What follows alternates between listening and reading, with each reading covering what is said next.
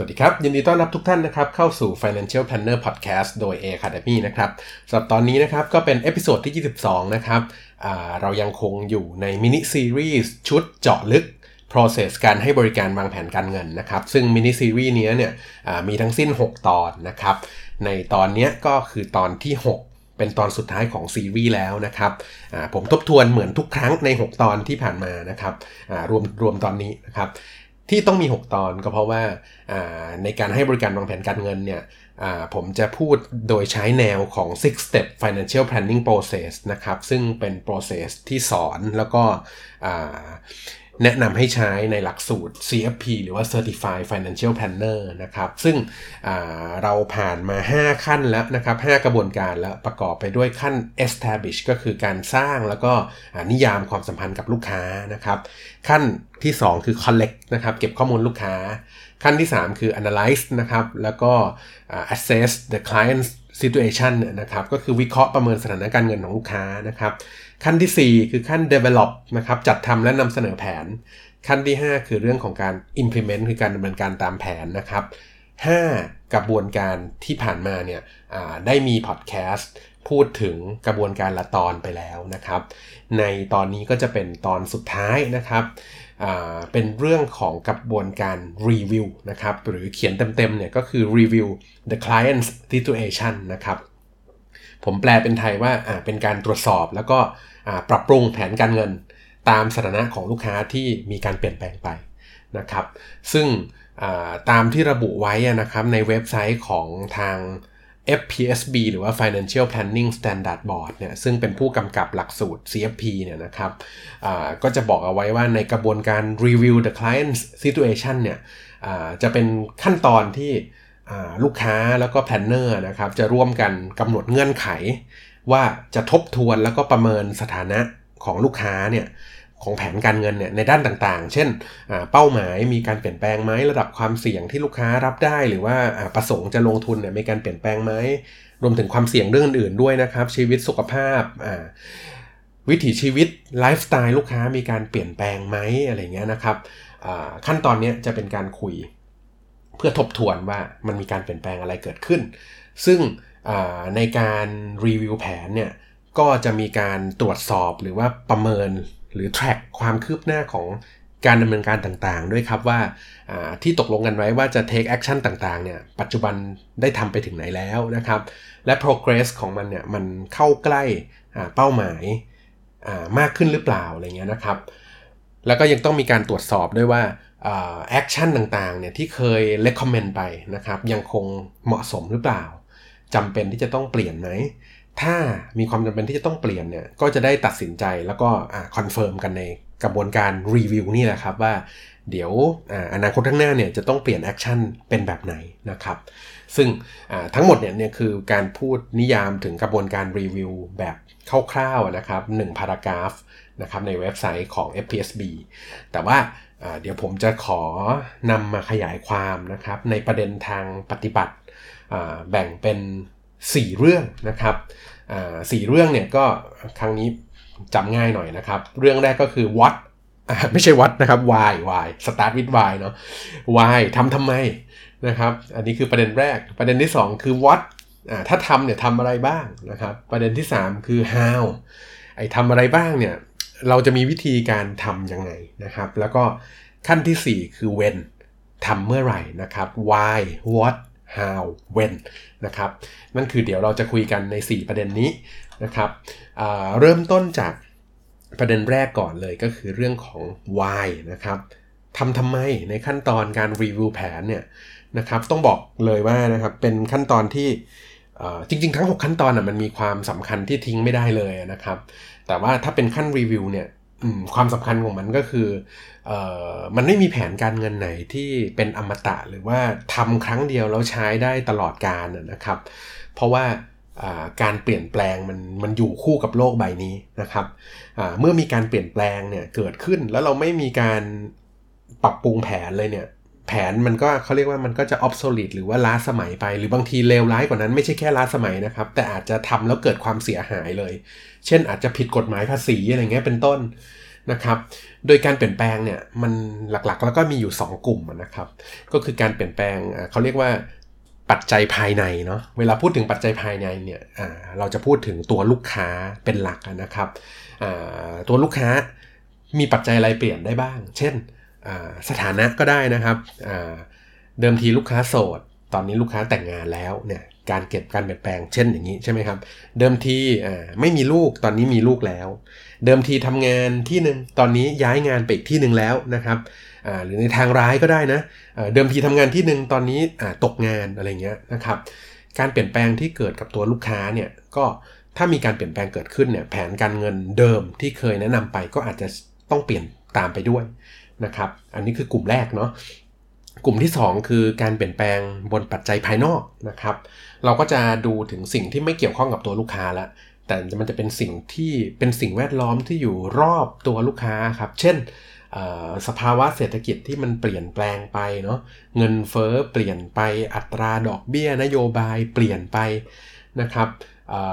เครื่องมือการลงทุนผลิตภัณฑ์ทางการเงินต่างๆประกันประเภทใหม่ๆเกิดขึ้นกฎหมายภาษีเปลี่ยนแปลงอะไรอย่างเงี้ยครับพวกนี้คือปัจจัยภายนอก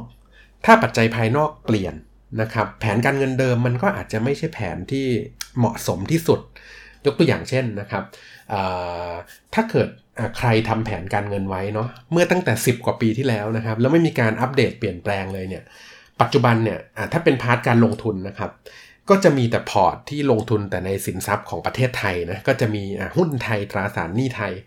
นะครับแต่ในช่วง10ปีที่ผ่านมาเนี่ยเครื่องมือมันพัฒนาไปมากครับการลงทุนในต่างประเทศเปิดกว้างมากขึ้นเข้าถึงได้ง่ายขึ้นแปลว่าถ้าไม่มีการปรับปรุงแผนเลยนะครับแอคชั่นมันก็จะยังเป็นแอคชั่นเดิมอยู่เนาะทั้งที่มีเครื่องมือที่อาจจะมีประสิทธิภาพมากกว่าเกิดขึ้นแล้วอย่างเงี้ยครับดังนั้นไม่ว่าจะเป็นการเปลี่ยนแปลงภายในหรือภายนอกเนี่ยนักแผนการเงินจะต้องตระหนักว่ามันมีการเปลี่ยนแปลงอยู่แล้วก็ต้องพร้อมและมองเป็นหน้าที่นะครับที่จะต้องให้คำแนะนำให้เหมาะสมกับสถานการณ์ที่เปลี่ยนไปด้วยนะครับแล้วก็ต้องยอมรับเลยนะครับว่าแผนที่เราแนะนำไปเนี่ยเมื่อเวลาผ่านไปถึงจุดหนึ่งมันจะผิดนะครับผิดก็แก้นะครับแต่ไม่ใช่ว่าผิดแล้วเราจะไม่วางแผนนะเพราะอย่างน้อยแผนที่เราเคยวางแผนไว้ในอดีตเนี่ยมันก็ช่วยประคองให้ลูกค้าได้ไปในทิศทางที่ถูกมากกว่าผิดนะครับเพียงแต่ว่าเมื่อเวลาผ่านไปเนี่ยทิศทางที่เราเคยเซตไว้มันอาจจะมีทางที่แบบมันดีขึ้นมาอีกอะไรเงี้ยครับเราก็ค่อยๆจูนให้มันมาในทางที่ดีขึ้นไปเรื่อยๆเนาะก็โดยใช้กระบวนการรีวิวแผนนี่แหละครับความเข้าใจแบบนี้นะครับนอกจากเราเข้าใจคือแพลนเนอร์เข้าใจแล้วเนี่ยลูกค้าก็จะต้องเข้าใจด้วยนะครับแปลว่าเราจะต้องสื่อสารให้ลูกค้าเข้าใจด้วยว่าแผนมันจำเป็นที่จะต้องมีการปรับปรุงเปลี่ยนแปลงและการที่แผนผิดหรือว่าต้องมีการเปลี่ยนเนี่ยเป็นเรื่องปกตินะครับแพลนเนอร์เองก็ไม่ใช่ผู้อย่างรู้อนาคตเนาะเราทำได้แค่วางแผนคิดให้มันรอบคอบบนข้อมูลปัจจุบันที่มีแล้วก็ recommend action ที่ควรทำใช่ไหมครับแต่ถ้าเวลาเปลี่ยนไปแล้ว action ใหม่มันดีกว่าก็ควรจะต้องอัปเดตให้มันเป็นเวอร์ชั่นใหม่ที่มันเป็นแอคชั่นที่ดีขึ้นด้วยนะครับถ้าลูกค้าเข้าใจแบบนี้ก็จะพอเข้าใจว่าการวางแผนการเงินไม่ใช่เขาเรียกว่า one time event คือไม่ใช่เหตุการณ์ที่ทำกันครั้งเดียวแต่มันคือเขาเรียกว่าเป็น continuous process คือเป็น process ที่ต้องทำไปเรื่อยๆถ้าเป็นในเชิงความสัมพันธ์ระหว่างกันและกันเนี่ยคือมันเป็น long term relationship ซึ่งสมมตินะครับว่าถ้าแพลนเนอร์กับลูกค้าเนี่ยเจอกันตั้งแต่วัยแบบ30-40อย่างเงี้ยแล้วถ้าเกิดว่ายังคงประคับประคองกันไปได้ทำงานร่วมวางแผนด้วยกันไปได้เนี่ยทั้งแพลนเนอร์และลูกค้าก็จะค่อยๆแก่ไปด้วยกันเลยครับอารมณ์เป็นอย่างนั้นเลยนะครับดังนั้นขั้นรีวิวจึงมีความสำคัญมากที่ผมสรุปเลยเนาะแพลนเนอร์ก็ต้องตระหนักว่าเป็นหน้าที่และเป็นสิ่งสำคัญนะครับจะละเลยไม่ได้นะยังไงก็ต้องนัดรีวิวแผนนะครับลูกค้าเองก็ต้องรับรู้ว่าไม่มีการรีวิวแผนไม่ได้ไม่มีแผนใดที่ทำครั้งเดียวจบแล้วก็ไม่มีแผนใดเลยที่ทำแล้วจะไม่มีผิดบ้างเลยนะครับแต่ผิดแล้วเราจะค่อยๆปรับให้มันเหมาะสมไปเรื่อยๆนะครับตราบใดที่ยังอยู่ในกระบวนการอยู่เนาะอันนั้นคือเรื่องของ why นะครับต่อมาประเด็นที่2คือเรื่องของ what เราจะทำอะไรบ้างล่ะในกระบวนการรีวิวแผนเนี่ย โดยอุดมคติมันก็มีเป้าหมายอยู่ครับว่าเราต้องการจะปรับปรุงหรือว่าอัปเดตแผนเนี่ยให้มันเป็นปัจจุบันที่สุดเพื่อให้มั่นใจว่า action plan ที่ลูกค้าจะทำเนี่ยมันมีความเหมาะสมที่สุดบนข้อมูลปัจจุบันหรือบนการคาดการณ์ณปัจจุบันด้วยนะครับซึ่งพออุดมคติหรือว่าเป้าหมายมันเป็นแบบนี้เนี่ยกรณีที่แผนมันจะต้องมีการเปลี่ยนแปลงมากเนี่ยรวมถึงลูกค้าก็ให้ความร่วมมือแพลนเนอร์ก็ลุยเต็มที่ด้วยนะครับบางครั้งมันคือการทำแผนใหม่ทั้งเล่มเลยก็มีนะครับในการรีวิวแผนเนี่ยนะครับเพราะว่าบางทีเนาะถ้าการเปลี่ยนแปลงมันเยอะครับการไปแก้แผนเดิมทีละนิดทีละหน่อยเนี่ยบางทียากกว่าการเริ่มต้นแผนใหม่ตั้งแต่แรกเสียอีกเนาะแต่ว่ามันไม่ใช่ทุกแผนหรอกครับที่เราจะต้องรื้อทำใหม่หมดนะครับแผนส่วนใหญ่เนี่ยมันจะสามารถต่อยอดจากของเดิมได้สิ่งที่มักจะคล้ายๆกันเวลารีวิวแผนเนี่ยก็ในความที่ผมสรุปมาเนี่ยผมก็คิดว่ามันจะมีอยู่ประมาณ5เรื่องที่ทุกรอบของการรีวิวแผนจะต้องทำนะครับ5เรื่องนั้นเนี่ยก็ได้แก่เรื่องแรกคือเรื่องของการที่จะต้องมีการปรับปรุงงบการเงินให้เป็นปัจจุบันนะครับปรับปรุง cash flow รายรับรายจ่ายให้เป็นปัจจุบันนะครับเพื่อดูว่ามันยังทำตามแอคชั่นได้อยู่ไหมเนาะหรือว่ามีบัดเจ็ตมีอะไรเพิ่มขึ้นมาไหมปรับปรุงงบดุลนะครับทรัพย์สินหนี้สินให้เป็นปัจจุบันเพื่อดูว่ามันมีพัฒนาการขึ้นมาไหมนะครับบางครั้งเนี่ยเวลาลูกค้าลงทุนเนาะเขาก็อาจจะดูแต่อยากพยายามจะวัดว่ากำไรเท่าไหร่อะไรเงี้ยนะครับใช่กำไรเป็นเรื่องดีนะครับแต่บางครั้งกำไรก็ไม่ใช่ทั้งหมดเนาะถ้าทรัพย์สินมันเพิ่มด้วยแต่พอร์ตขาดทุนเนี่ยบางทีทรัพย์สินที่เพิ่มขึ้นก็อาจจะมีประโยชน์เหมือนกันนะครับตัวอย่างเช่นในบางปีเนี่ยตลาดหุ้นไม่ดีใช่ไหมครับแล้วในแผนการเงินเรามีลงทุนในหุ้นอยู่แน่นอนเวลาวัดกำไรออกมาแล้วเนี่ยพอร์ตมันจะขาดทุนกี่เปอร์เซ็นต์ก็ว่าไปนะแต่ว่าในแผนการเงินเนี่ยมันไม่ได้มีแต่เขาเรียกว่าส่วนของกำไรอย่างเดียวมันยังมีส่วนของการออมการสะสมทุนเพิ่มด้วยนะครับการปรับปรุงงบดุลเนี่ยบางครั้งเราก็จะเห็นเลยว่างบดุลมันเพิ่มขึ้นนะทรัพย์สินมันมีมากขึ้นทรัพย์สินมันถูก allocate ไปในถูกที่ถูกทางมากขึ้นทรัพย์สินลงทุนใหญ่ขึ้นอะไรเงี้ยครับดังนั้นแอคชั่นหนึ่งที่ต้องมีเลยก็คือการปรับปรุงงบให้เป็นปัจจุบันแล้วก็มีการ track progress ว่ามันดีขึ้นหรือแย่ลงตรงไหนส่วนไหนอย่างไรนะครับถ้าแชร์ในมุมของคนที่เป็นแพลนเนอร์เนาะเป็นความรู้สึกดีครับเวลาที่เราได้เห็นงบดุลของลูกค้ามันมีฟอร์มมีรูปแบบมีขนาดที่มันดีขึ้นเรื่อยๆครับเจอกันครั้งแรกเนาะเราเห็นงบเวอร์ชันแรกของเขาผ่านไป1ปีผ่านไป2ปี3ปีเราเริ่มเห็นทรัพย์สินเขาเพิ่มหนี้สินเขาลดทรัพย์สินถูก allocate ไปอย่างถูกที่ถูกทางมากขึ้นบางครั้งเราตัวแพลนเนอร์เองตื่นเต้นกว่าลูกค้าอีกก็มีนะครับดังนั้นอันนี้คือสิ่งที่ต้องทำเนาะเวลารีวิวแผนนะครับปรับปรุงงบอย่างที่2ที่ผมว่าต้องมีทำแน่ก็คือปรับปรุงข้อมูลความเสี่ยงในด้านต่างๆความเสี่ยงเรื่องสุขภาพความเสี่ยงเรื่องชีวิตเรื่องการขาดรายได้ความเสี่ยงเรื่องการลงทุนต่างๆว่าลูกค้ามีความเข้าใจอะไรแตกต่างไปจากครั้งที่แล้วไหมอะไรเงี้ยนะครับทำไมต้องปรับปรุงข้อมูลความเสี่ยงเพราะว่าความเสี่ยงมันเปลี่ยนแปลงไปตลอดตัวอย่างเช่นเราเคยประเมินไว้ในอดีตใช่ไหมครับว่าลูกค้าเนี่ยมีประกันสุขภาพประกันชีวิตเท่านี้พอแล้วนะครับ action plan เราก็ recommend แค่นั้นแต่ว่าปัจจุบันชีวิตเขาเปลี่ยนไปก็อาจจะมีความจำเป็นที่ต้องมีทุนประกันเพิ่มขึ้นก็ได้นะครับการปรับปรุงข้อมูลความเสี่ยงเนี่ยก็จะทำให้เราสามารถ recommend action ที่เหมาะสมที่เป็นปัจจุบันที่สุดให้เขาได้เนาะซึ่งบางครั้งมันก็ไม่ได้แปลว่าต้องทำประกันเพิ่มนะครับเพราะพอรีวิวแล้วอาจจะกลายเป็นว่าเขาต้องทำประกันน้อยลงหรือว่ามีความจำเป็นที่จะต้องมีประกันน้อยลงเราอาจจะเห็นช่องที่จะปรับเบี้ยอะไรบางอย่างลงเพื่อให้เขามีบัดเจ็ตไปทำเป้าหมายอื่นมากขึ้นก็เป็นได้เนาะดังนั้นอันที่2นะครับปรับปรุงข้อมูลความเสี่ยงอันที่3แผนการเงินแทบทุกแผนมีเรื่องการลงทุนมาเกี่ยวข้องนะครับดังนั้นต้องมีการสรุปพอร์ตเนาะ asset allocation ปัจจุบันเป็นยังไงผลตอบแทนในช่วงที่ผ่านมาเป็นยังไงนะครับกองที่ถืออยู่เป็นยังไงควรจะต้องมีการปรับเปลี่ยนกองทุนหรือว่าหลักทรัพย์ที่ถือไหมอย่างเงี้ยครับอันนี้คือส่วนที่3นะครับ1 2 3เนี่ยจะเป็นการรีวิวอัปเดตข้อมูลให้มันเป็นปัจจุบันก่อนนะครับซึ่งเป็นข้อมูลที่ค่อนข้างประจักษ์เป็นตัวเลขนะครับแต่ สเต็ปที่4หรือว่าแอคชั่นที่4เนี่ยที่ในการรีวิวแผนจะต้องมีแน่ๆเนี่ยก็คือจะต้องมีการ revise หรือว่าปรับปรุงเป้าหมายของลูกค้าด้วยครับเป้าหมายในที่นี้เนี่ยเขาเคยคุยกับเราแล้วตั้งแต่ตอนวางแผนครั้งแรกๆนั่นแหละนะครับเช่นมีเป้าเรื่องเงินสำรองเรื่องทุนเกษียณอายุนะครับเรื่องของการศึกษาบุตรอะไรต่างๆเชื่อไหมครับว่า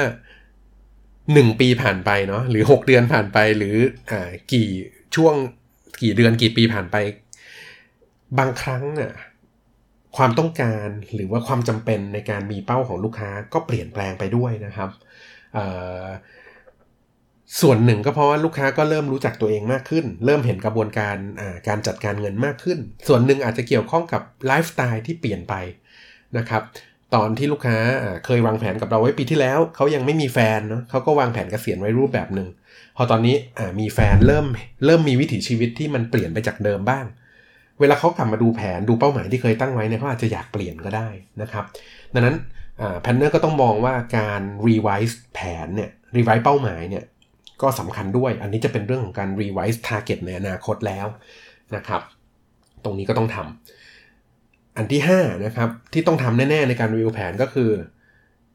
ลงไปดูแอคชั่นแพลนทุกอย่างที่เคยแนะนำไว้เพื่อดูว่าจะต้องมีการเปลี่ยนอะไรบ้างไหมลดอะไรเพิ่มอะไรหรือให้เลิกทำอะไรอย่างเงี้ยนะครับดังนั้น5อย่างที่คล้ายกันเนาะผมทวนอีกรอบนะครับปรับปรุงงบให้เป็นปัจจุบันปรับปรุงข้อมูลเรื่องความเสี่ยงต่างๆให้เป็นปัจจุบันนะครับสรุปพอร์ตวัดผลตอบแทนประเมินผลตอบแทน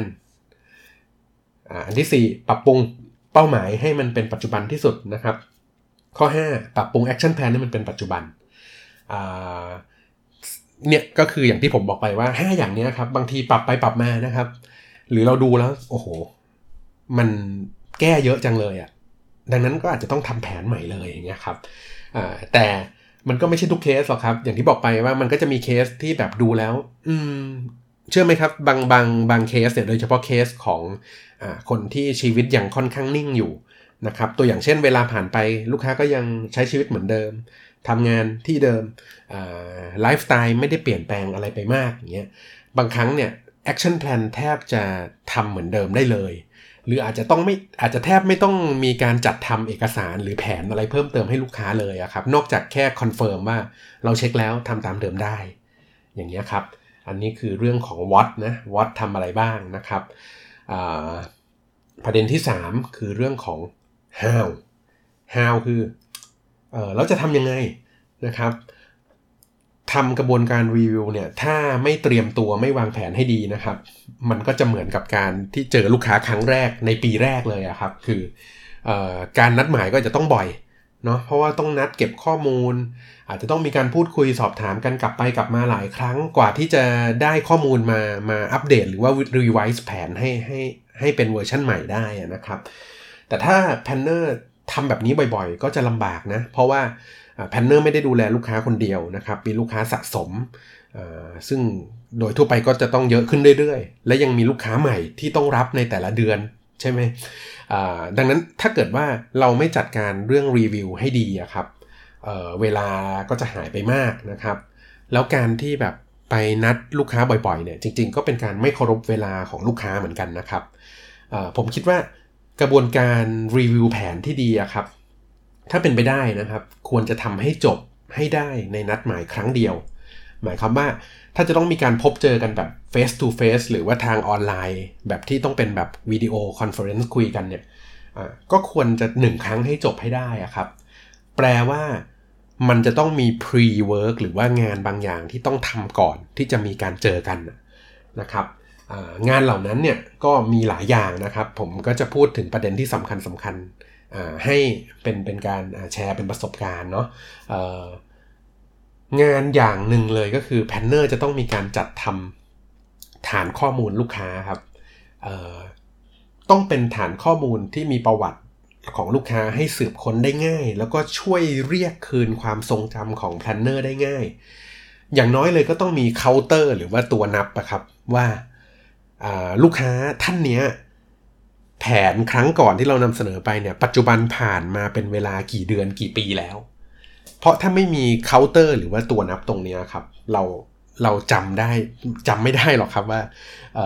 ถึงกำหนดที่ต้องรีวิวหรือยังเนาะดังนั้นฐานข้อมูลลูกค้าจะต้องมีการต้องสามารถมีการเตือน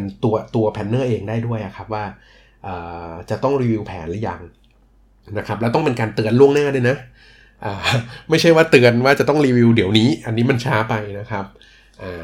ส่วนฐานข้อมูลอื่นๆเนี่ยถ้าจะมีข้อมูลประกอบอื่นๆก็ไปดีไซน์กันเอาเองนะครับแต่ตอนนี้เนี่ยผมเน้นในเรื่องของการจะต้องมีเคาน์เตอร์คือหรือเรียกว่า reminder แล้วกันนะตัวแจ้งเตือนนะครับสองนะครับแอคชั่นที่ต้องเตรียมเนี่ยก็คือเมื่อรู้แล้วว่าจะต้องมีการรีวิวแผนลูกค้าท่านไหนบ้างในช่วงเวลาประมาณไหนบ้างเนี่ยแพลนเนอร์จะต้องมีการวางแผนการทำงานล่วงหน้าครับว่าเราจะต้องเริ่มติดต่อขอข้อมูลลูกค้าเนี่ยไปตั้งแต่ช่วงประมาณไหนเนาะเพราะถ้าสมมุติว่าตั้งเป้ากันว่าจะรีวิวกันทุก1ปีอย่างเงี้ยครับสักประมาณเดือนที่11ก็ควรจะต้องมีการติดต่อไปแล้วว่าใกล้ถึงกำหนดรีวิวแล้วนะครับเดี๋ยวเราจะจำเป็นต้องใช้ข้อมูลอะไรบ้างเนาะการขอข้อมูลลูกค้าล่วงหน้าเนี่ยก็แจ้งวัตถุประสงค์แล้วก็การขอก็ต้องขออย่างจะเรียกว่าอย่างฉลาดด้วยนะครับนั่นคือข้อมูลบางอย่างที่เราดึงได้เองเช่นมันเป็นพอร์ตลูกค้าหรือเป็นโปรดักที่ลูกค้าซื้อกับเราอย่างเงี้ยครับไม่ควรจะต้องไปถามเขาอีกเนาะเราควรจะดึงมาเองซึ่งแน่นอนจะได้ข้อมูลที่ถูกต้องด้วยเพราะมันอยู่ในระบบหลังบ้านของตัวแพลนเนอร์เองนะครับของที่จะต้องขอแบบจริงๆจังๆคือของที่แพลนเนอร์ไม่มีข้อมูลตัวอย่างเช่นพอร์ตที่ลูกค้าลงอยู่กับโบรกเกอร์อื่นหรือว่าบลจ.อื่นซึ่งเราไม่เห็นข้อมูลนะครับหรือว่ารายรับรายจ่ายของลูกค้าที่เปลี่ยนไปประกันที่ลูกค้าซื้อกับที่อื่นอะไรอย่างเงี้ยครับอะไรที่ดึงไม่ได้ต้องขอจากลูกค้าแต่อย่างที่ผมบอกไปว่าขออย่างฉลาดเนี่ยเราควรจะต้องจะบอกว่าจะต้องมีวิธีสื่อให้ลูกค้ารู้ครับว่ารายการที่เราอยากได้เนี่ยมีอะไรบ้างและถ้ารายการนั้นมันยากควรจะต้องมีการยกตัวอย่างให้ลูกค้าดูด้วยว่าอันนี้ที่เราอยากได้หน้าตาเป็นแบบไหนใช้ตัวเลขตัวไหนอะไรเงี้ยครับหรือบอกวิธีลูกค้าไปเลยว่าอันนี้ง่ายๆนะครับเข้าเว็บไซต์ของโบรกเกอร์ที่ลูกค้าใช้แคปเจอร์หน้าจอส่งมาให้เลยหลักๆขอให้มีข้อมูลจำนวนหุ้นอะไรเงี้ยครับต้องไกด์ลูกค้าแบบนี้ด้วยเนาะถึงจะเป็นการขออย่างฉลาดนะครับไม่อย่างนั้นลูกค้าก็จะถามกลับไปกลับมาว่าอันนี้หายังไงหรือบางทีแย่กว่านั้นคือเราไม่ได้ข้อมูลตรงนี้เลยพอไม่ได้เดี๋ยวก็จะไม่ครบคือพอไม่ครบก็อาจจะต้องมาติต่างหรือว่าถามกลับไปกลับมาช้าอีกนะครับมาทิศทางเองนี่ยิ่งแย่ใหญ่เลยนะครับเพราะมันอาจจะไม่ใช่ข้อมูลที่ถูกต้องเลยเนาะเวลาขอลูกค้าไปก็ควรจะระบุเดดไลน์หรือว่าไทม์ไลน์ไว้ด้วยนะครับว่าอยากให้ลูกค้าส่งกลับเมื่อไหร่แล้วเราขออนุญาตตามถ้าเกิดว่าสัก1 สัปดาห์ผ่านไปลูกค้ายังไม่ส่งอะไรเงี้ยก็คุยกันไว้นะครับจะได้manage expectation ของกันและกันด้วยเนาะ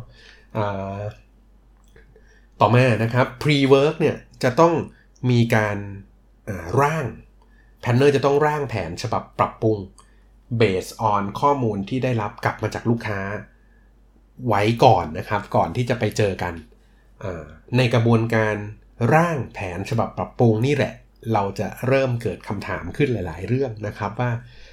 ตรงนี้เกิดอะไรขึ้นทำไมทรัพย์สินตรงนี้เพิ่มขึ้นทำไมหนี้ตรงนี้หายไปไหนทำไมรายได้ที่มันควรจะโตแบบนี้ทำไมมันไม่โตอะไรเงี้ยครับเราจะเจอจุดสังเกตหลายอย่างจากข้อมูลที่ได้รับกลับมาซึ่งมันแตกต่างไปจากสิ่งที่เรา projection หรือว่าคาดการไว้ในแผนฉบับก่อนหน้าอย่างเงี้ยครับเราก็จะได้คุยกับลูกค้าเนาะว่าได้ clarify บางอย่างว่ามันเกิดอะไรขึ้นเพื่อที่จะเอามาปรับปรุงไอ้ตัวแผนฉบับ revise ให้มันสมบูรณ์ที่สุดก่อนที่จะไปเจอกันในวันนัดนะครับทีนี้ในวันนัดหมายเนี่ยมันไม่ควรจะเป็นวันที่ไปเก็บข้อมูลอะไรเพิ่มแล้วครับเพราะว่าถ้าเราไปเก็บเพิ่มเดี๋ยวนั้นนะบางทีมันลูกค้าก็ไม่ได้เตรียมมาหรือตอบไม่ได้อยู่ดีนะครับเพราะข้อมูลบางอย่างมันอาจจะต้องกลับไปดูที่บ้านหรือกลับไปอ้างอิงจากเอกสารบางอย่างเนี้ยนะครับดังนั้น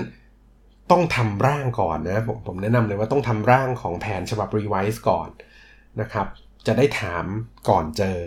เนาะวันที่เจอกันควรจะเป็นวันที่ได้โฟกัสกับการเล่าพัฒนาการของแผนรีวิวสิ่งที่เกิดขึ้นแล้วก็พูดคุยหาข้อสรุปถึง action plan ที่จะทำต่อไปในอนาคตนะครับเวลาควรจะใช้กับเรื่องนั้นเนาะทั้งหมดที่พูดมาเนี่ยเป็น how to แบบแข็งๆที่เกี่ยวข้องกับคณิตศาสตร์การวางแผนหลักการเหตุผลทั้งหมดเลยนะครับแต่ผมอยากเสริมอีกอย่างหนึ่งด้วยก็คือในกระบวนการรีวิวแผนเนี่ยนอกจากเรื่องที่เป็นเรื่องแข็งๆแล้วเนี่ยอย่าลืมให้ความสำคัญกับเรื่องอ่อนๆหรือว่าซอฟต์ไซด์ของการที่มนุษย์2คนมาพบเจอกันบ้างนะครับการได้มีโอกาสอัปเดตสารทุกข์สุขดิบกันบ้างในฐานะของคนที่ตั้งใจทำงานด้วยกันไปยาวๆเนี่ยก็เป็นสิ่งที่ควรทำเนาะให้เวลากับมันด้วยให้ความเคารพให้ความสนใจกับเรื่องราวของลูกค้าด้วยนะครับการให้กำลังใจกันเมื่อเห็นว่าสถานะการเงินหรือว่าชีวิตของลูกค้าเจอเรื่องที่อาจจะไม่ได้สามารถผ่านไปได้ง่ายๆอย่างเงี้ยครับให้กำลังใจกันมั่งการชื่นชมยินดีในความสำเร็จของลูกค้าบ้างแต่ก็ทำด้วยความจริงใจนะครับไม่ใช่ทำซะแบบปากหวานแต่ว่าข้างในไม่ได้อินอะไรขนาดนั้นอย่างเงี้ยครับคือทำให้มันเหมาะสมเนาะซอฟต์ไซส์หรือว่าซอฟต์สกิลพวกนี้ครับมันจะเป็นสิ่งที่ผมมองว่าไส้ในของแผนน่ะมันก็คือคล้ายๆเปลือกไข่อะครับไส้ในมันเหมือนไข่ส่วนซอฟต์ไซส์อ่ะมันคือสิ่งที่ปกป้องไข่นี้ไว้อะครับปกป้องไข่ไว้มันตรงข้ามกันนะกลายเป็นว่าแผนมันอยู่ในเปลือกอะเปลือกคือซอฟต์ไซส์เนี่ยมันคือการที่ช่วยประคับประคองให้ relationship ของกันและกันมันผ่านไปได้อะครับมันทำให้กรณีที่มีปัญหามีความผิดพลาดบางอย่างในเกี่ยวกับแผนเกี่ยวกับตัวเลขอย่างเงี้ยการมีความสัมพันธ์ที่ดีก็ยังช่วยประคับประคองให้ลูกค้าสามารถเข้าใจและยอมรับและให้อภัยในความผิดพลาดนั้นได้อะไรเงี้ยครับดังนั้นซอฟต์ไซส์ก็เป็นสิ่งที่สำคัญที่แพลนเนอร์จะต้องอย่าลืมหรืออย่ามองข้ามนะครับอย่าไปทำตัวเป็นหุ่นยนต์มากเกินไปนะครับอย่างตัวผมเองเนี่ยเวลาผมไปรีวิวแผนให้ลูกค้าเนี่ยโดยเฉพาะลูกค้าเก่าแก่นะครับยิ่งเก่าเท่าไหร่ยิ่งมีการคุยเรื่องแผนหรือเรื่องเงินน้อยลงเท่านั้นแต่กลับเป็นการคุยเรื่องชีวิตเรื่องจิตใจเรื่องความรู้สึกหรือสิ่งที่เราได้เรียนรู้เมื่อเราเติบโตขึ้นมากขึ้นนะครับกลับกลายเป็นสิ่งนี้ซะอีกที่ทำให้เป็นความรู้สึกว่าอยากจะมาเจอกันในทุกๆปีอะไรเงี้ยนะครับเนาะฝากไว้นะครับเมื่อกี้ไป3เรื่องแล้วนะ why what how เรื่องสุดท้ายนะครับ when ทำเมื่อไหร่ล่ะการรีวิวแผนนะครับจริงๆแล้วมันก็ไม่ตายตัวหรอกครับมันอยู่ที่ความเหมาะสมมากกว่าแต่ปกติแล้วมันก็จะแบ่งได้เป็น2แนวเมื่อเราจะรีวิวแผนเมื่อไหร่นะครับแนวแรกก็คือเป็นแนวที่เขาเรียกว่าเป็นแบบการกำหนดความถี่ไว้ล่วงหน้าเลยนะครับเช่นทุกปีทุกไตรมาสทุกครึ่งปีอะไรอย่างเงี้ยนะครับคือมันก็อยู่ที่ความเหมาะสมของแต่ละเคสของลูกค้าเหมือนกันนะครับบางเคสเนี่ยชีวิตลูกค้าเราดูแล้วในแผนเนี่ยค่อนข้างไดนามิกน่าจะมีการเปลี่ยนแปลงมากใน1ปีข้างหน้าเนี้ยเราอาจจะนัดหมายรีวิวถี่กว่าปกติตัวอย่างเช่นอาจจะไตรมาสละครั้งอะไรอย่างเงี้ยครับแต่ถ้าเราดูแล้วชีวิตลูกค้าน่าจะไม่ได้มีการเปลี่ยนแปลงอะไรที่สำคัญในช่วงนี้ Action Plan ที่เราให้เนี่ยดูจะครอบคลุมช่วงเวลาได้ดีแล้วเนี่ยจริงๆก็ปีละครั้งก็ยังไม่ช้าเกินไปนะครับในการนัดหมายในเรื่องความถี่เนี่ยอันนี้เราต้องจูนกับลูกค้าดีๆเลยนะครับเพราะว่าลูกค้าจำนวนหนึ่งเลยนะครับที่อาจจะเข้าใจว่าเรื่องเงินต้องติดตามทีต้องติดตามอย่างใกล้ชิดอย่างเงี้ยอาจจะเพราะเขาได้เห็นจากการทำงานของนักวิเคราะห์หุ้นหรือเจ้าหน้าที่การตลาดตามโบรกเกอร์ต่างๆเนี่ยครับที่โอ้โหคอยอัปเดตข่าวส่งข่าวมาให้เป็นรายวันนะครับเมื่อคืนเกิดอะไรขึ้นวันนี้ให้ทำอะไรเดี๋ยวให้ทำอันนั้นเดี๋ยวให้ทำอันนี้บางทีเขาคุ้นชินกับเรื่องแบบนั้นจนนึกว่านักบริหารการเงินก็ไม่ต่างกันจริงๆแล้วต่างอย่างมากนะครับเพราะว่าแผนที่แพลนเนอร์ส่วนใหญ่แนะนำเนี่ยจะมีกรอบเวลาที่ห่างกว่านั้นแอคชั่นต่างๆที่ให้จะเป็นแอคชั่นในภาพใหญ่ไม่ใช่แอคชั่นแบบที่เป็น market timing แบบ จี้กันเป็นวันๆอย่างเงี้ยครับส่วนไหนก็จะเป็นแอคชั่นที่เน้นหลักการเนาะเน้นใช้การสะสมเงินทุนเน้นใช้การกระจายความเสี่ยงแล้วทยอยลงทุนไปมากกว่าจะเป็นเรื่องของการปรับนู่นปรับนี่หรือว่าต้องรีแอคกับทุกสถานการณ์ที่เกิดขึ้นอย่างเงี้ยครับดังนั้นลูกค้าควรจะเข้าใจด้วยว่าแนวเป็นแบบนี้เนาะการนัดหมายในเชิงความถี่ก็จะเข้าใจกันดีขึ้นว่าโอเคเราจะนัดเจอกันประมาณนี้เนาะแต่ว่าจะนัดห่างยังไงก็ไม่ควรห่างเกินปีละครั้งนะครับที่มีเรื่องปีละครั้งมาเกี่ยวข้องเนี่ยก็เพราะว่า1ปีเนี่ยมันเป็นช่วงที่มีการเปลี่ยนแปลงบางอย่างที่อาจจะจำเป็นนะครับเช่นการเปลี่ยนแปลงทางภาษีถ้าเจอกันห่างกว่าปีละครั้งนะครับบางทีอาจจะไม่สามารถจัดการบางเรื่องได้ทันเพราะภาษีเนี่ยส่วนในกฎหมายภาษีนะครับจะเปลี่ยนแปลงเวลาเปลี่ยนแปลงก็จะมีเดดไลน์ให้ทำถึงสิ้นปีใช่ไหมครับแปลว่าถ้าในปีนั้นเนี่ยไม่ได้เจอกันเลยสักครั้งนึงเนี่ยมีโอกาสเหมือนกันครับที่ลูกค้าจะยังทำแอคชั่นบางอย่างที่กฎหมายภาษีมันเปลี่ยนไปแล้วกลายเป็นว่าเขาทำผิดหรือว่าซื้อเกินหรือซื้อขาดอะไรเงี้ยครับซึ่งพอมันพ้นปีภาษีไปแล้วมันแก้ไม่ได้แล้วอะไรเงี้ยเป็นต้นนะครับดังนั้นอย่างน้อยๆก็ขอสักปีละครั้งนะครับเพื่อจะได้เจอกันแล้วได้ปรับปรุงแผนบางอย่างเช่นที่เกี่ยวข้องกับภาษีนะครับรวมถึงเรื่องอื่นด้วยเนาะส่วนอีกแนวหนึ่งของการนัดหมายเมื่อกี้แนวแรกก็คือแบบนัดแบบตามความถี่ใช่ไหมครับอีกแบบหนึ่งก็คือนัดตามเขาเรียกว่าอีเวนต์หรือว่าสถานการณ์ที่มันเปลี่ยนแล้วมี impact กับแผนมากๆนะครับแนวเนี้ยก็แปลว่าถ้ามีเหตุการณ์เกิดขึ้นจึงจะมีการนัดหมายกันนะครับจริงๆจะใช้ร่วมกันก็ได้นะครับตัวอย่างเช่นอาจจะตั้งความถี่ไว้เลยก็ได้ว่า1ปีเจอกัน1ครั้งแต่ถ้าในระหว่าง1ปีเนี่ยมี change หรือการเปลี่ยนแปลงบางอย่างที่มีนัยยะครับก็ให้ลูกค้ารีบติดต่อมาเลยจะได้นัดเจอกันก่อนเพื่อจะได้ปรับปรุงแก้ไขแผนได้ทันนะครับถ้าเลือกวิธีแบบแนวอีเวนต์เนี่ยต้องมีการคุยกับลูกค้าตกลงกันไว้เลยครับว่าอีเวนต์แบบไหนที่ลูกค้าจะต้องรีบแจ้งเราเนาะปกติอีเวนต์ที่ลูกค้าจะต้องให้ความสำคัญในการแจ้งแพลนเนอร์เลยครับก็คืออีเวนต์ที่กระทบ cash flow มากๆนะครับกระทบ cash flow ก็หลักๆก็มีรายรับรายจ่ายใช่ไหมปกตินะครับถ้ากระทบในทางลบเนี่ยลูกค้าควรจะต้องรีบบอกเราเลยกระทบในทางลบก็คือรายได้หายไปมากๆหรือรายจ่ายสูงขึ้นมากๆนะครับเอายกตัวอย่างเคสรายได้หายไปก่อนนะเช่นลูกค้าตกงานอย่างเงี้ยรายได้หายไปเลยใช่ไหมครับหรือลูกค้าเปลี่ยนงานแล้วปรากฏว่ารายได้มันลดลงอะไรเงี้ยครับหรือลูกค้าเจ็บป่วยบางอย่างส่งผลให้มีการขาดรายได้ไปช่วงหนึ่งเงินที่ชดเชยมาระหว่างนั้นก็น้อยเกินไปอะไรเงี้ยครับถ้าเกิดเหตุการณ์ขาดรายได้อย่างเงี้ยนะครับลูกค้าต้องรีบติดต่อเราเลยเพราะมีโอกาสสูงที่เขาจะไม่สามารถทำตามแอคชั่นได้หรือต่อให้ทำได้นะครับดึงดันทำตามแอคชั่นเดิมที่เราแนะนำไปอาจจะส่งผลเสียต่อแผนการเงินเขาก็ได้นะครับเงินนั้นควรจะเอาไปทำอย่างอื่นมากกว่าถ้าได้รีวิวแผนอะไรเงี้ยครับอันนี้คือเรื่องแรกรายได้หายไปนะครับอันนี้ต้องตกลงกับลูกค้าไว้อย่างที่2คือรายจ่ายเพิ่มสูงขึ้นมากๆนะครับตัวอย่างก็เช่นเดิมทีลูกค้าแพลนไว้ว่าไม่มีลูกอยู่ดีเกิดเปลี่ยนแผนไม่ว่าจะโดยตั้งใจหรือไม่ตั้งใจก็ดีนะครับลูกค้าปรากฏว่าภรรยาตั้งครรภ์อย่างเงี้ยแต่ในแผนเราไม่เคยมีการคิดเรื่องนี้ไว้อย่างเงี้ยลูกค้าก็ควรจะติดต่อเราเลยอะไรเงี้ยครับหรือบางทีมีภาระบางอย่างเกิดขึ้นเช่นพ่อแม่ของลูกค้าเจ็บป่วยลูกค้าต้องจ่ายเงินช่วยอย่างเงี้ยครับแล้วเป็นเงินที่เยอะอย่างเงี้ยก็ต้อง contact planner เลยเพื่อจะได้รีวิวแผนได้ทันนะครับเราก็ควรบอกให้ลูกค้าแจ้งมาแพลนเนอร์จะช่วยประเมินให้ว่าควรจะต้องมีการนัดรีวิวหรือเปล่านะครับถ้ามีก็นัดกันเนาะ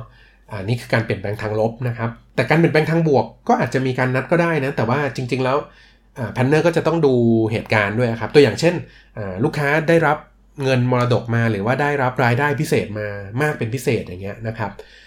แพลนเนอร์ดูเทียบกับแผนเดิมแล้วอาจจะเห็นว่ายังไม่ต้องนัดรีวิวก็ได้แต่แพลนเนอร์อาจจะสามารถจัดทำเป็นเขาเรียกว่าเป็นแอดออน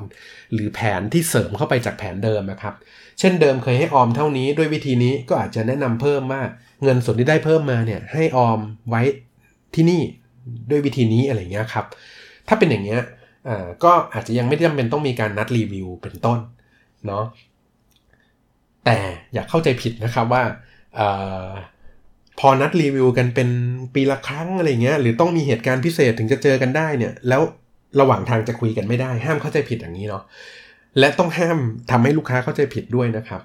คือเราก็ต้องแยกเป็น2เรื่องเนาะการรีวิวแผนแบบจริงๆจังๆเนี่ยมันควรมีกติกามีกรอบเวลาที่ชัดทั้ง2ฝ่ายก็จะได้วางแผนชีวิตวางแผนเวลากันได้แต่ว่าการสอบถามเรื่องทั่วไปนะครับหรือการมีคำถามเกิดขึ้นระหว่างทางหรือการติดขัดมีปัญหาบางอย่างอย่างเงี้ยจริงๆแพลนเนอร์ควรจะสื่อสารให้ลูกค้าเข้าใจว่าเรื่องแบบนี้สามารถพูดคุยสอบถามได้ตลอดแหละนะครับอย่าเกรงใจแต่ขณะเดียวกันก็ควรจะต้องมีกรอบเวลาหรือว่าการ manage expectation บางอย่างของลูกค้าด้วยว่าถ้ามีคำถามมาเนี่ยเรายินดีตอบให้แต่ว่าด้วยตารางงานด้วยภาระงานของเราเนี่ยเราอาจจะตอบได้ภายในเวลาเท่าไหร่อะไรเงี้ยครับเพื่อที่ลูกค้าจะได้ไม่รู้สึกว่าทำไมนานจังเลยเนี่ยยังไม่ได้คำตอบเลยอะไรเงี้ยครับหรือแพลนเนอร์เองก็ต้องมีศิลปะเหมือนกันในการจัดการกับคำถามนะครับตัวอย่างเช่นได้คำถามมาแพลนเนอร์กำลังยุ่งแพลนเนอร์ได้คำถามมาทาง LINE ใช่ไหมครับบางคนก็เลือกที่จะไม่กดอ่านอย่างเงี้ยพอไม่กดอ่านแล้วมันผ่านไปนานเข้าหลายชั่วโมงหรือเป็นวันลูกค้าก็อาจจะงงว่าแพลนเนอร์ของฉันหายไปไหนอะไรอย่างเงี้ยครับบางคนก็กลัวว่ากดอ่านแล้วลูกค้าจะมองว่าทำไมยังไม่ตอบจริงๆก็ไม่เห็นจะแก้ยากก็กดอ่านไปอ่านเสร็จเห็นคำถามแล้วก็พิมพ์ตอบลูกค้าไปตรงๆนะครับว่าผมได้รับคำถามแล้วนะครับแต่ว่าตอนนี้ผมยังติดธุระอยู่ติดงานอยู่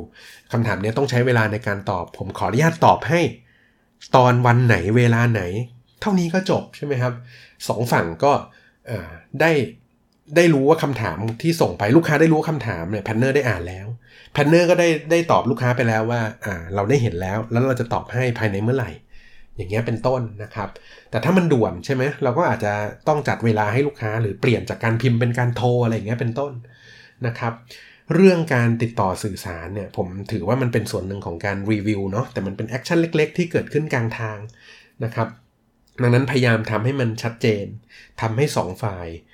ลดความคลุมเครือในการติดต่อสื่อสารกันให้เหลือน้อยที่สุดนะครับการรักษาความสัมพันธ์มันจะไปได้ดีขึ้นเนาะถ้าต่างฝ่ายต่างรู้ว่าอะไรที่เป็นแฟกต์ที่เกิดขึ้นไม่ใช่คิดไปเองนะครับบางทีจะคิดไปเองว่าลูกค้าบางท่านบอกว่าไม่กล้าถามเพราะเกรงใจอย่างเงี้ยอาจจะคิดไปเองก็ได้นะครับหรือแพลนเนอร์บางคนเห็นว่าลูกค้าไม่ติดต่อมาก็นึกว่าไม่มีปัญหาอะไรก็คิดไปเองเหมือนกันจริงๆอาจจะมีก็ได้แต่เพราะตัวแพลนเนอร์เองไม่ได้ make it clear ว่าเรื่องแบบไหนที่คุยกันควรจะคุยกันอะไรอย่างเงี้ยครับดังนั้นก็ฝากเรื่องนี้นะครับจบ6กระบวนการแล้วครับใน6ตอนที่ผ่านมาเนาะตั้งแต่ตอนแรก establish นะครับตอนที่2 collect เก็บข้อมูลใช่ไหมตอนที่3 analyze วิเคราะห์และประเมินสถานะปัจจุบันตอนที่4 develop จัดทำและนำเสนอแผนตอนที่5 implement นะครับดำเนินการตามแผนและตอนที่6 review แผนนะครับกระบวนการทั้ง6เนี่ยผมคิดว่าเป็นกระบวนการที่ควรนำมาใช้เป็นแบบอย่างหรือแนวทางในการทำงานถ้าเราจะทำงานแบบนักวางแผนการเงินมืออาชีพจริงๆนะครับมันก็จะเป็นกระบวนการที่วนลูปซ้ำๆอย่างนี้แหละครับไปในแต่ละปี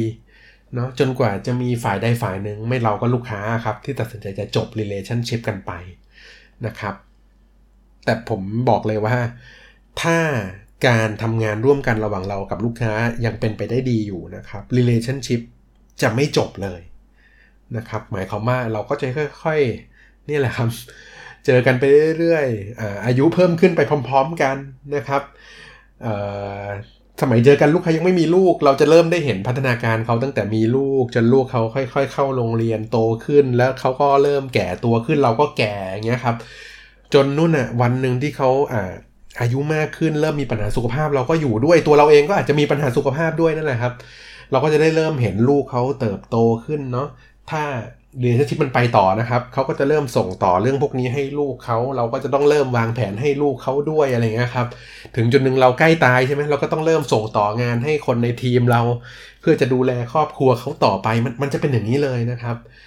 กระบวนการ6อย่างนี้จึงสำคัญมากและงานนี้จึงเป็นงานที่มีความวิเศษมากยิ่งทำไปยิ่งอยู่ด้วยกันนานก็ยิ่งแน่นแฟ้นขึ้นเข้าใจกันมากขึ้นเปลี่ยนสถานะจากการเป็น